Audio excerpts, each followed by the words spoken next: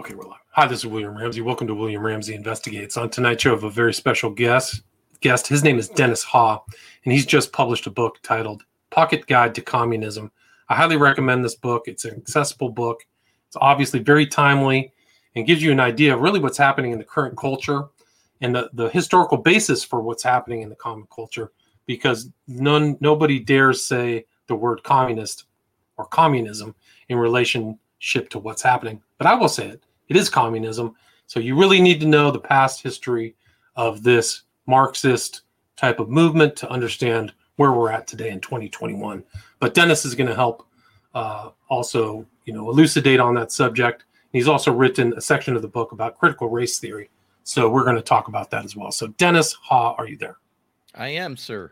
Awesome. Thank you for having me on. Yeah, well, thanks for agreeing to the interview. For people who may not know of your background or all the stuff that you're involved in, can you talk about your background and what led you to put together this book, Pocket Guide to Communism?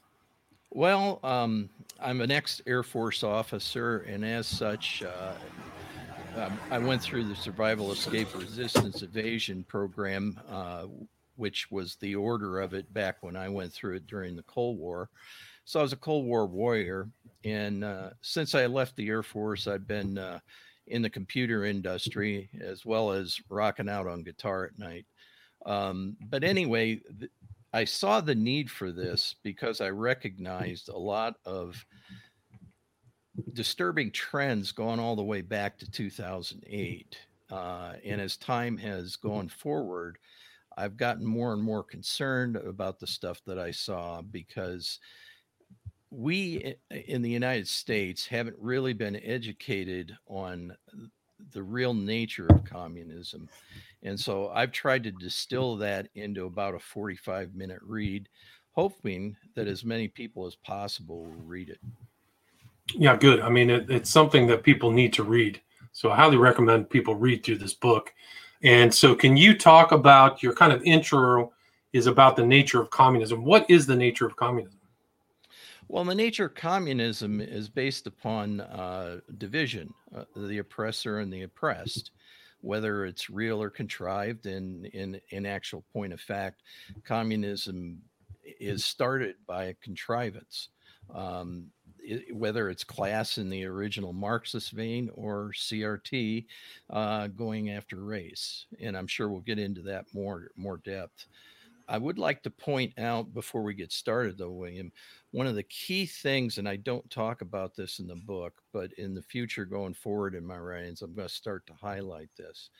I'm actually an abstract mathematician, so that means I'm inculcated in the world of theory. But I'm also a computer scientist and grew up on a dairy farm, so I'm inculcated into the realisms of practice. And so I want to try to enlighten people as to the differences. And in this book, it touches on the thinking behind or the theory of some of this stuff. But you really have to recognize the realities, because theories are great to give you an idea, but nobody lives in the theoretic world. Right. Very good point. And I mean, I think you can apply that to all of Marxism, really, is that he was really kind of a crank theoretician, in my opinion, but he was coming up with theories that I'm not sure they were applicable to the actual functioning of a national government, at least efficiently. So he had these ideas of what alienation and oppressor and oppressed. So there's always somebody who's being oppressed in some form. And I think that's really the fundamental grievance structure of communism. Would you agree with that? Yes, it's always somebody has an axe to grind against somebody else, and they just won't let go of it. Right. So, but communism also, would you say it's a political system, but I think that there's also a religious quality to it. There's an atheism and, religion is the opiate of the people. Can you talk about like communism as really a social cohesive force against current states until they're overthrown, right? Like I think Marx wrote that it was inevitable. It was a scientific reality that communism would take over the world, right? So everything that has to change to get to that point, that utopian point. Would you agree with that? Well, Yeah, I mean, communism, it depends upon how you define it, because certainly in the United States we had religious communes like the Amana colonies, as opposed to the atheistic communism that you're talking about with Marxist based communism. But the focus of this book, and the one that concerns us, is the atheistic communism. Um, in the founding of Marx, he actually uh, believed in Hegel's dialectic, and that history was leading somewhere. And as a result, due to violence, he could, or I should say, the dictatorship of the proletariat could guide humanity to the emergence of this Bolshevik man. And that's the fundamental Marxist theme. And this emergence, by the way, is what we in the computer business call a halting condition. Okay. And one of the things that I'd like to highlight, and I do this in the book, is CRT is different. It doesn't have a halting condition. And so Marx and Engels promised nonstop revolution until that point where everything was wonderful in utopia. But if you look at critical race theory, it's so constructed that it really doesn't even allow for that. And again, that's theory. There's no such thing as this in practice. Right. I mean, so they're talking about theory without really a conclusion. It's just hammering on these points in CRT, which I think you point out very well in your book. That's based upon critical legal theory, which is based upon the Frankfurt School and just critical theory in general. People like Adorno and some of these other characters, but which come out of left-wing thought. So what are the fundamentals of communism that Americans should be concerned about, and what are they seeing before their eyes? Oh, wow. Well, the first thing to realize is that communism aims to destroy our Western way of life, period. That's just a given. And you can't lose sight of that. And you also need to realize that the main tool in their weapons list is language. And there's a word for what they use. It's called a Sapian language. And it goes back to the mid 1900s. And what it does is it contorts the definitions of key words. For starters, as I outline it, basically, actually, it comes from Louis Boudin's, who was a communist during the Cold War, who actually Bishop Sheen converted back to a Western thinker. And he identified that it starts with upside down definitions. Then it goes to double talk, the big lie, and changes of the line. And those four items describe a language. I mean, we don't think of it like this, but languages move, and a Sapian language is really kind of a real contorted dialect of its host language. For example, for us, it would be English in the way that they redefine things. So, for example, one thing that people should be concerned about dealing with global warming is, to a Marxist, their leaders are scientists. And that's why they use the term scientific socialism. And it has nothing to do with true science. It really has to do with top-down dictate. So what we're seeing today with the do as I say, not as I do, these Marxists don't see any hypocrisy in that. They believe that's just the way it is. And so when AOC says we've got 10 years till we're incinerated, she's the scientist, so the people below her will believe it. Right. I mean, and the thing changed. Gore said that 20 years ago, right? We had 10 years and nothing's really changed. So you can kind of see the continuing propaganda. But it is interesting. That's a theme in your book, is this Aesopian language and the ability to, and it's really Orwell keyed into that same thing with Newspeak and all this ideas that suffuse the communist socialist ideas. ideology, which is this manipulation of words. Well, and we really need to realize that this is not new. This has been going on since the early 1900s. And there are a couple of really initial examples I'd like to point out on that. The first one is we're supposed to be a republic, not a democracy. And what they've done is they've changed the thinking, because that's the whole intention, is you redefine things and then you twist people's way of thinking so they can't think clearly. And democracy is not a good thing. It has no justice involved with it. It is its only principle is majority rules. Or mob rule, right? Well, eclocracy, yeah, true. But a republic, the distinction is it's a democracy with the added principle of justice. And specifically, I mean justice, not social justice. That's another example of Aesopian language. The instant you put a qualifying adjective in front of the term justice, you've just created another injustice. That's a great point. And people are being subjected to that all the time. The term Yes. social justice, not just justice, but these are the subtle changes in meaning, and really the push for democracy. Like, you think sometimes that these guys just don't understand the state and nature of our civic political system by keep saying, oh, why are you doing this to democracy? But there's actually, you can interpret that as a very devious Marxist thing, is to actually change people's understanding of the system to head towards a Marxist road, if that makes sense. Exactly. As a matter of fact, if you go out to the CPUSA, the U.S. Communist Party website, they have on there in bold print, for democracy, for equality, for socialism. You notice it doesn't say for a republic, because republics don't fall to communist takeovers. They first transition to a democracy and then they fall. Wow. Yeah. I mean, it's dangerous, very dangerous language being used. Even this kind of idea of progress and things like that. I mean, what is their concept of progress?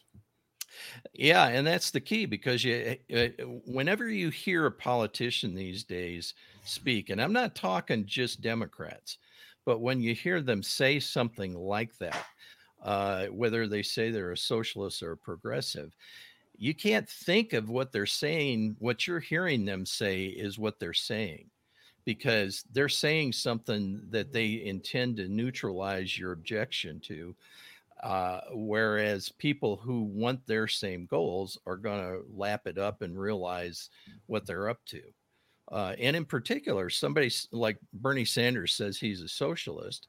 Well, that may have been true back when he was in favor of gun rights. But if you notice, he's come over to taking rights away from the people. And the instant somebody says they're a socialist, but they're taking away your rights, that's not a socialist. That's a communist. Right. So they always use these kind of benign terms. But like you said, for progressive, like somebody who's outside of this kind of socialistic communist worldview, they would say, oh, you just really want progress. But to them, they want progress to communism, right? Right. That's what progressivism means. Is communists say that it's anything that advances socialism, but to them, what socialism is it's the time frame between the collapse of capitalism and the emergence of Bolshevik man. So what they're really saying is they're living in that time and promoting communism. Right. And can you define what the Bolshevik man is?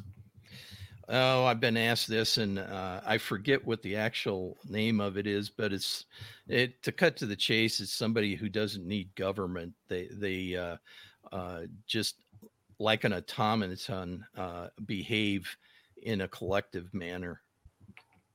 Right. And let's look at what's happened in China, for example. We know that this is a communist system. Mm-hmm. What were the steps Mao took to input this communist system, and what are the results? Well, if you look at it, he took over China in the late 40s, but it was incrementally ratcheted up as all top-down forms of government, if you will, all totalitarian schemes. And he basically just fought a civil war to take over. But then the big increment that really killed millions of people in China was his. I forget what he Was it called the it. Cultural War? Was it the Great Leap Right. Forward?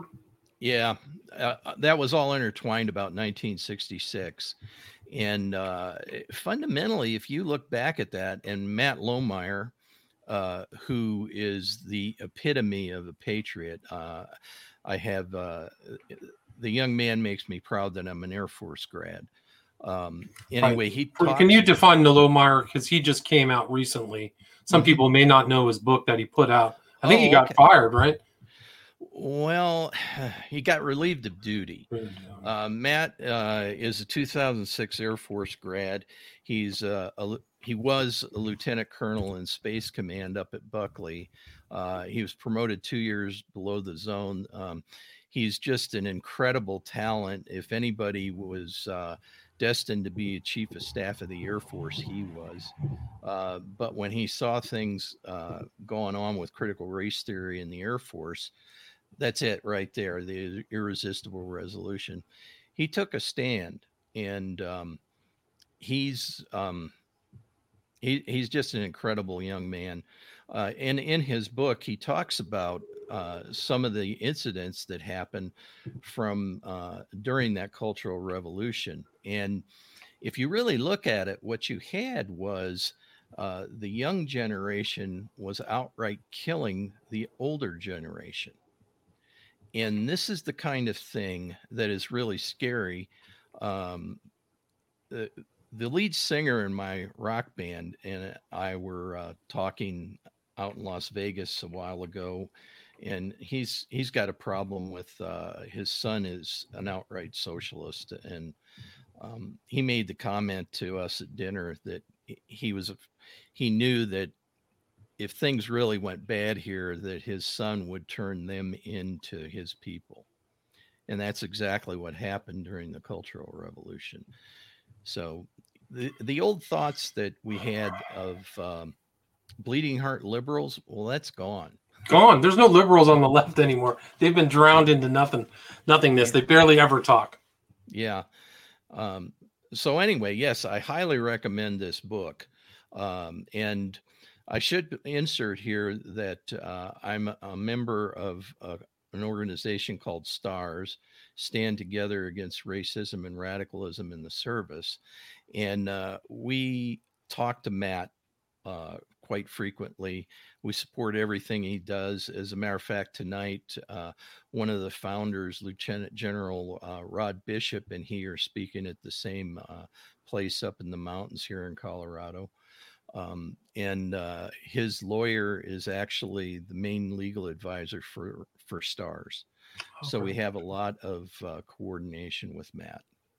That's great. I mean, and you see this coming. I mean, you see the Marxism goal. You've got Antifa, BLM. You mentioned in your book, they're both Marxist organizations. They're members. I mean, BLM has flat out said we're Marxists. The three ladies who started throwing some occult there too, which is kind of a strange melange or mix.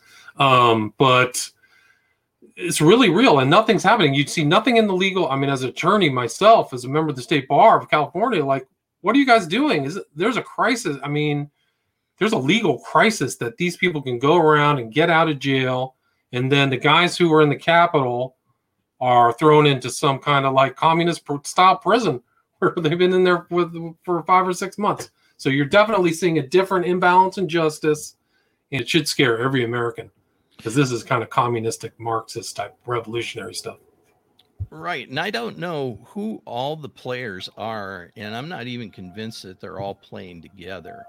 But one thing we do know, right, is that all these DAs that are upside down, like Garcetti out there in LA or Kim Foxx in Chicago, they're all funded by Soros. Georgie Schwartz. His real name is George Schwartz. He's a flat out admitted Nazi collaborator. Can't write it. Oh yeah. I know his background. Yeah.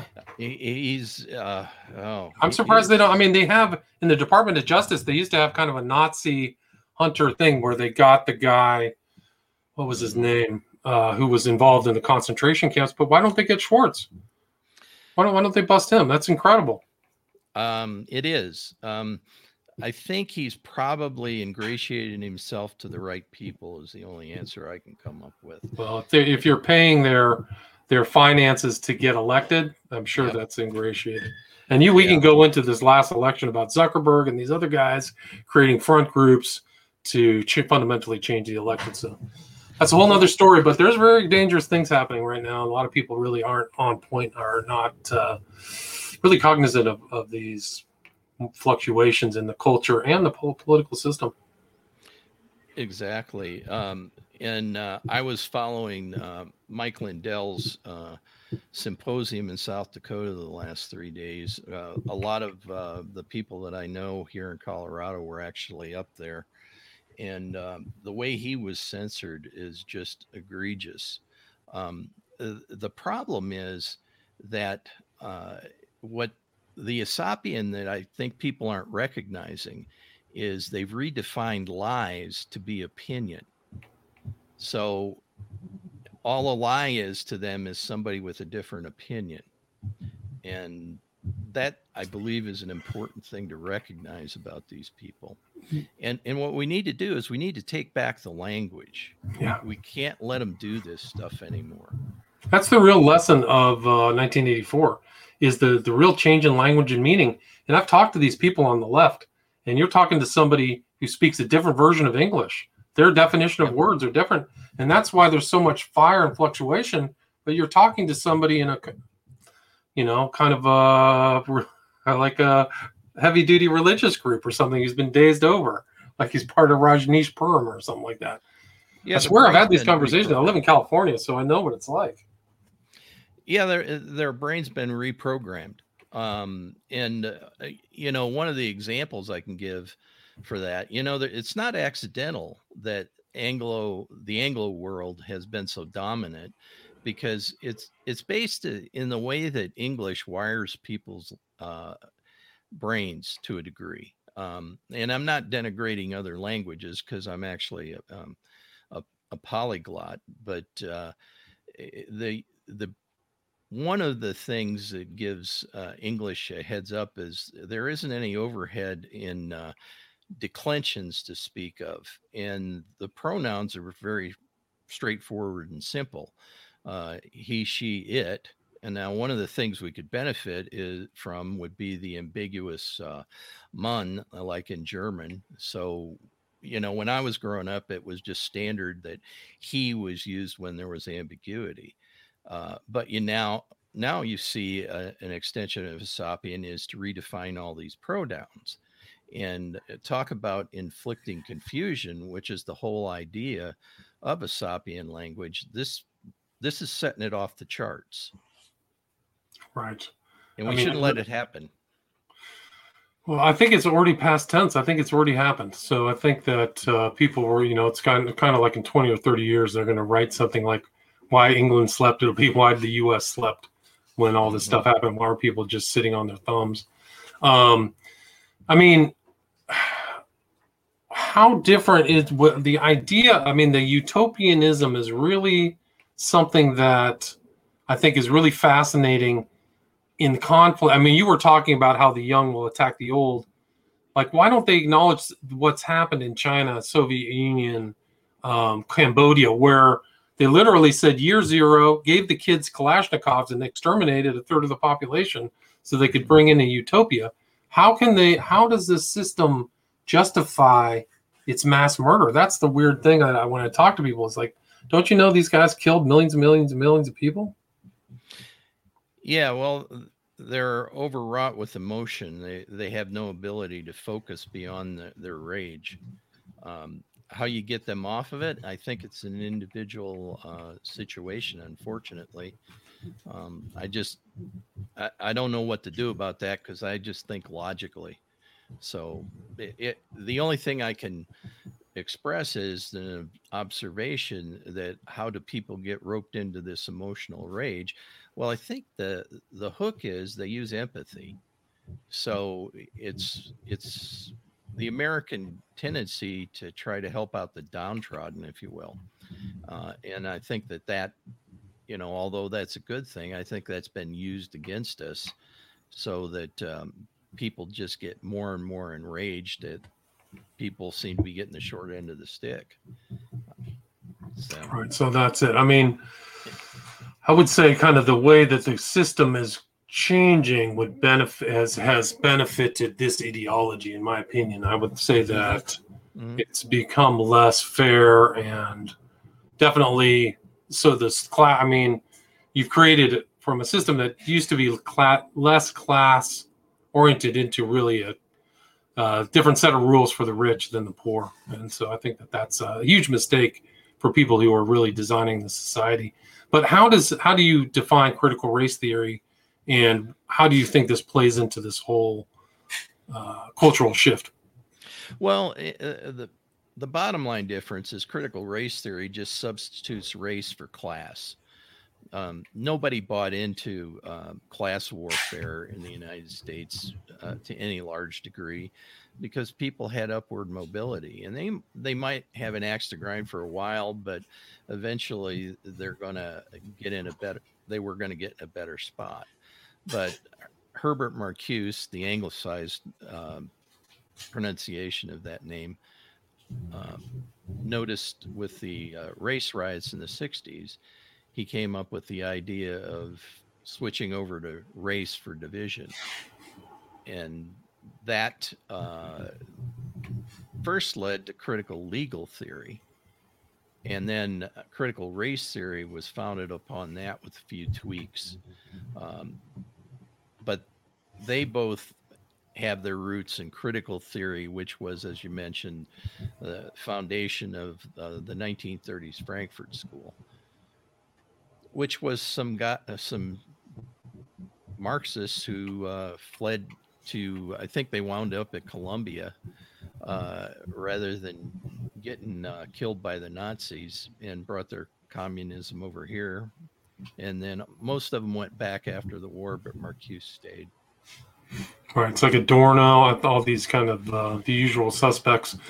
And they were just critical of everything. I mean, that's the whole thing. Criticism until the system comes down, right? So nothing's ever good. And you kind of see that kind of culture in the U.S. right now. Like nothing ever worked. It's all racist, blah, blah, blah, blah, blah, blah, blah. And also the kind of moral relativism, I think, is pretty fascinating, too.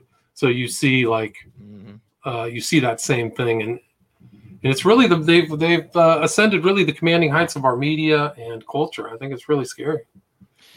Right. Yeah. Well, they started where all totalitarian regimes do. They took over the schools. Yeah. I mean, I think wasn't that Gramsci? I think that was his kind of addition to the communistic worldview was, if you can't just take the politics, you do the long, slow march through the institutions. Right. And, so you can see that. And that's what they've done. Yeah, no, I totally agree. And, I mean, how do you perceive a solution, or what do you think is the next steps? Oh boy. Well, the first step is to call a spade a spade. And what I mean by that, we have an aversion. We've been conditioned and have an aversion against name calling. And I agree with that. We shouldn't call people names. Labeling is a terrible thing. But by the same token, when somebody says they're a socialist, we shouldn't just let them get away with that. If they're a communist, we should call them a communist. For one thing, it may wake them up and they may realize that they're on the wrong side of this. But that's one thing. Back in December, I identified 3 things that I thought were uber important. And those were election integrity, fighting critical race theory, and that's gotten elevated and focused on critical race theory in the military. Because if we continue down this path, that critical race theory is going to pervade throughout the military, we've got big problems. And then the last one is trying to figure out how we reverse the cancel culture. Because in the book I talk about bullies, cowards, and heroes. Well, it's pretty hard to be a hero when they cut you off at the knees with any way to make a living. So those things think are imperative. And that second one, CRT in the military, that's why I'm involved with uh, STARS. And we're trying to take that head on. And we have very senior retired officers involved. And quite honestly, it's kind of like being in a West Point grad in 1860, because our enemy is our friend. So it's a very awkward position, but it's one that both affords a possibility of success as well as a lot of frustration. I mean, but don't you think that? I mean, I think we're fortunate in some ways, maybe in other countries where, like Russia, where they couldn't go back to saying like what's wrong with the current liberal Republican, structure of liberal democracy. I feel like that they just need to re-emphasize the essential, hopefully, that the essential fairness and justice in these kind of institutions, as far as they used to work. But I think that these ideas or these ideologies have found fertile soil and placed in problems with the institutions don't run right. So I think that the corruption in these institutions has allowed all this stuff to happen. Well, and it's really difficult. I'll just talk a little bit more about the military. Is the military is supposed to be apolitical, and the problem we've gotten in a nutshell is there are those of us that recognize that CRT is political and it needs to be cut out of the military. But then there are people that have bought into the wokeness and they view us as being political to want to cancel CRT in the military.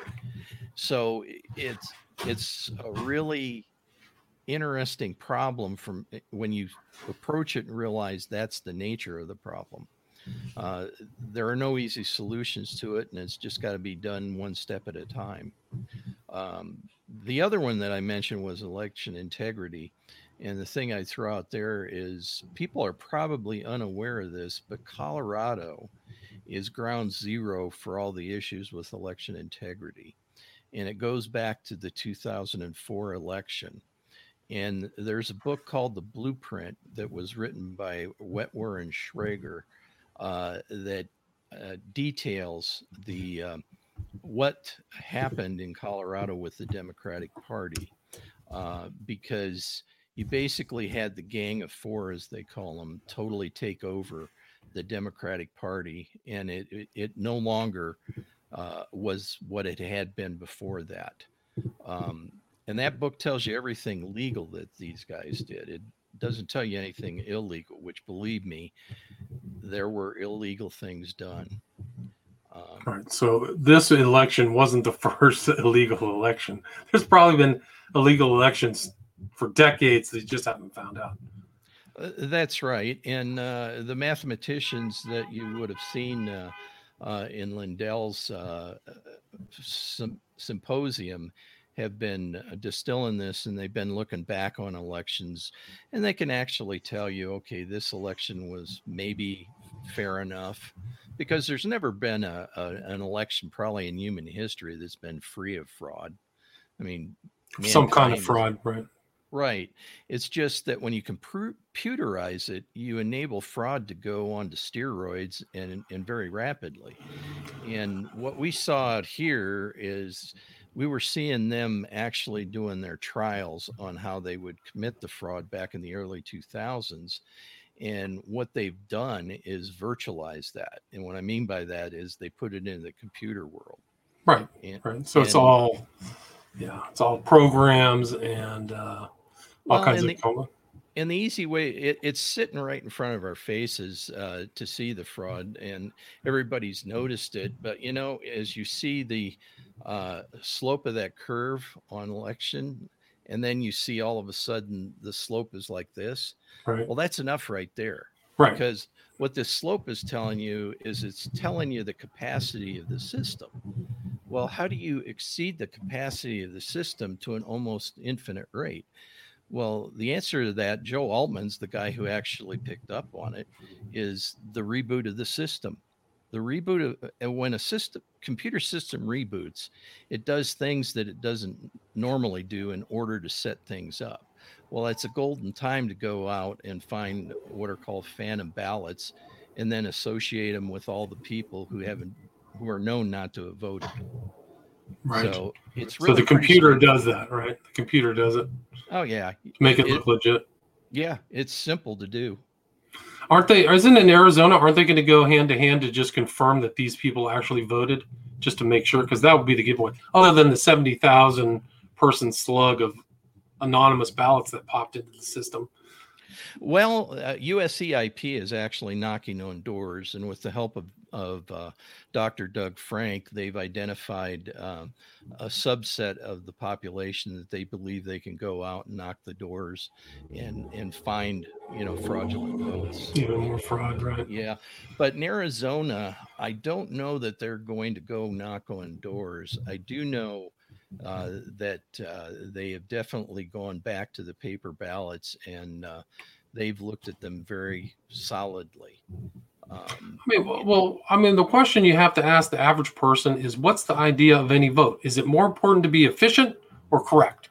That's right. The whole notion, anytime, like, you can be Dominion, who cares? Who cares if it takes 3 weeks?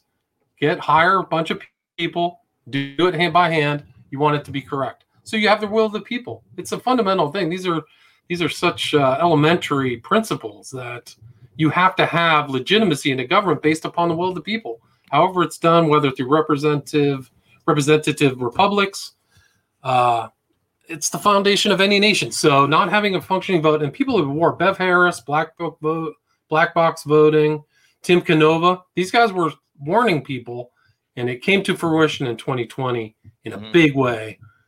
And it should scare the average American should walk around in a state of fear over what happened in 2020, because if it doesn't get corrected, we're done, baby. It's the experiment's over. Well, and the astounding thing is that the Republican Party seems to not get it, because they're the beneficiaries too. That's the whole thing. They're the beneficiaries of vote fraud back in Bush. That's the whole thing. So they're all the entrenched people. They're probably all benefits. That's why they're still there. That's why those cronies and guys who've been in office for 50 years, it's probably due to vote fraud. I wouldn't be surprised at all. No, you're right. You're right on that. But the thing is, the mindset of the Republican Party, even down here in the local level, because Colorado Springs is actually a Republican stronghold, and a lot of the establishment Republicans, if you will, have this notion that, well, we'll just get them in 2020. So it's dumb. It's so corrupt. It's so gross. That's the whole thing. They just sat on their thumbs too while all this is happening. Very few establishment Republicans really care about vote fraud. It's crazy. This is the most incredible time that I've been alive in America, and the sleepwalking is really what's scary. So, yeah. Wow. So you got any ideas on cancel culture? Yeah, please share your ideas. Do you have my ideas, or you want you to share yours? I want you to share yours. Well, it's part of the whole, cultural revolution, is that if you don't have, it's not the idea of your own opinions. If you don't have the right opinions, and if they're actually conditioning people to be that way, to really be afraid, and they'll go right after your job now, which didn't really happen, 5-10 years ago. So, right.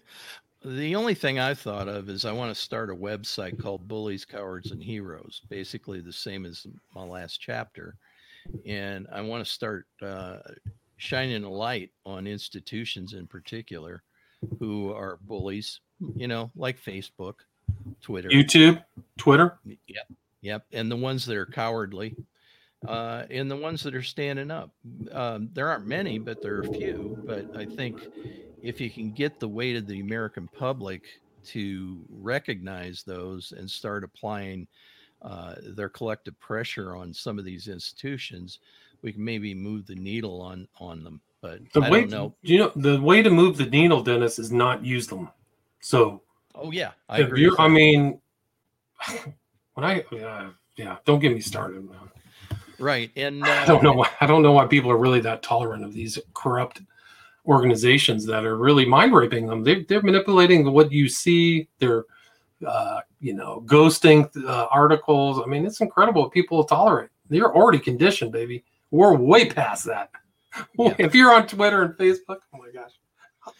Well, and there are I am involved with some folks that are wanting to come up with alternatives. I don't want to disclose what they are, but the success of those things depend upon the word getting out, and that's a very difficult thing. Well, there's a place to start. The place to start is now, in my opinion. Definitely start now. You need to prep now, because you had Jen Psaki just blatantly say before she left her job, saying that the government was calling these corporations and telling them what to say or not say. That should scare everybody. Yeah. No, people just looked at it like, oh, that's fine. It should terrify you. It's in the ops plan that Shiva Ayyadurai points to. Right. No, that lawsuit that he's involved in might be one of the most important lawsuits that I've looked at in my life. Like, there's so much involved there, because what he also revealed is that the left is putting together threat modes and threat charts of people to see who they're going to go after, who's possibly a threat to them, which is really scary. I mean, it's like the enemies list Nixon had. So they actually openly admit it. Yeah. I don't know what to say. But you guys got to read this book, Pocket Guide to Communism, Foundations of Critical Race Theory. You can see how it traces back, this ideology goes back, and really is a threat to your freedoms, threat to your individual sovereignty.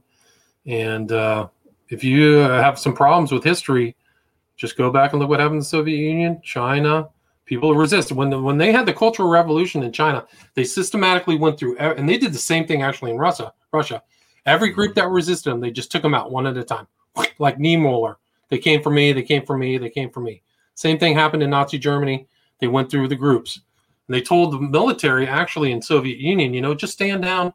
Just wait. We're going to get this all figured out. Just wait for us. Stand down. And then they purged the military once they got in power. So if you're believing this, what they tell you, you have no historical understanding about some of these other countries, baby. And by the way, I should mention they're purging our military right now. I believe it. Yeah, the purges are happening right now. They're just purging, people like the guy you mentioned earlier, Lee Mueller or whatever his name was. Matt Lohmeyer. Matt Lohmeyer, yeah. So they're just going to move down the line. Scary days, man. I got to tell you. So where can people reach out to you? Do you have social media or?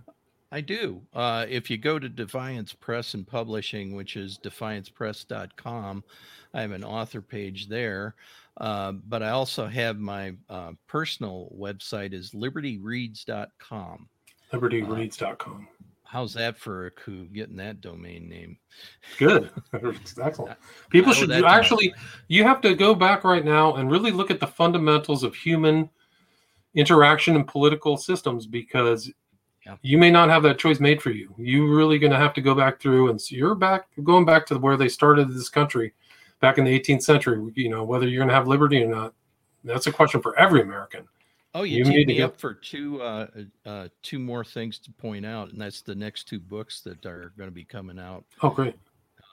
Stability, Justice, and Clarity, which is generalized on how political thought has come about, and it more specifically the American Republic. And the title comes from Federalist 10, where Madison talked about the mortal diseases that have taken down popular governments everywhere, which was instability, injustice, and confusion, which is exactly what we're dealing with. So I just flipped them. And there's a symbiotic relationship between the three of those.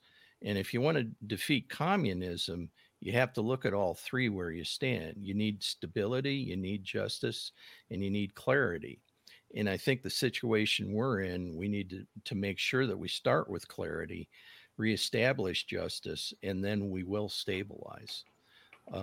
But then the other book is The Road to Americanism, which is constitutional history. Right. Very important. I mean, those are rights for everybody. The Bill of Rights apply to everybody. They should be.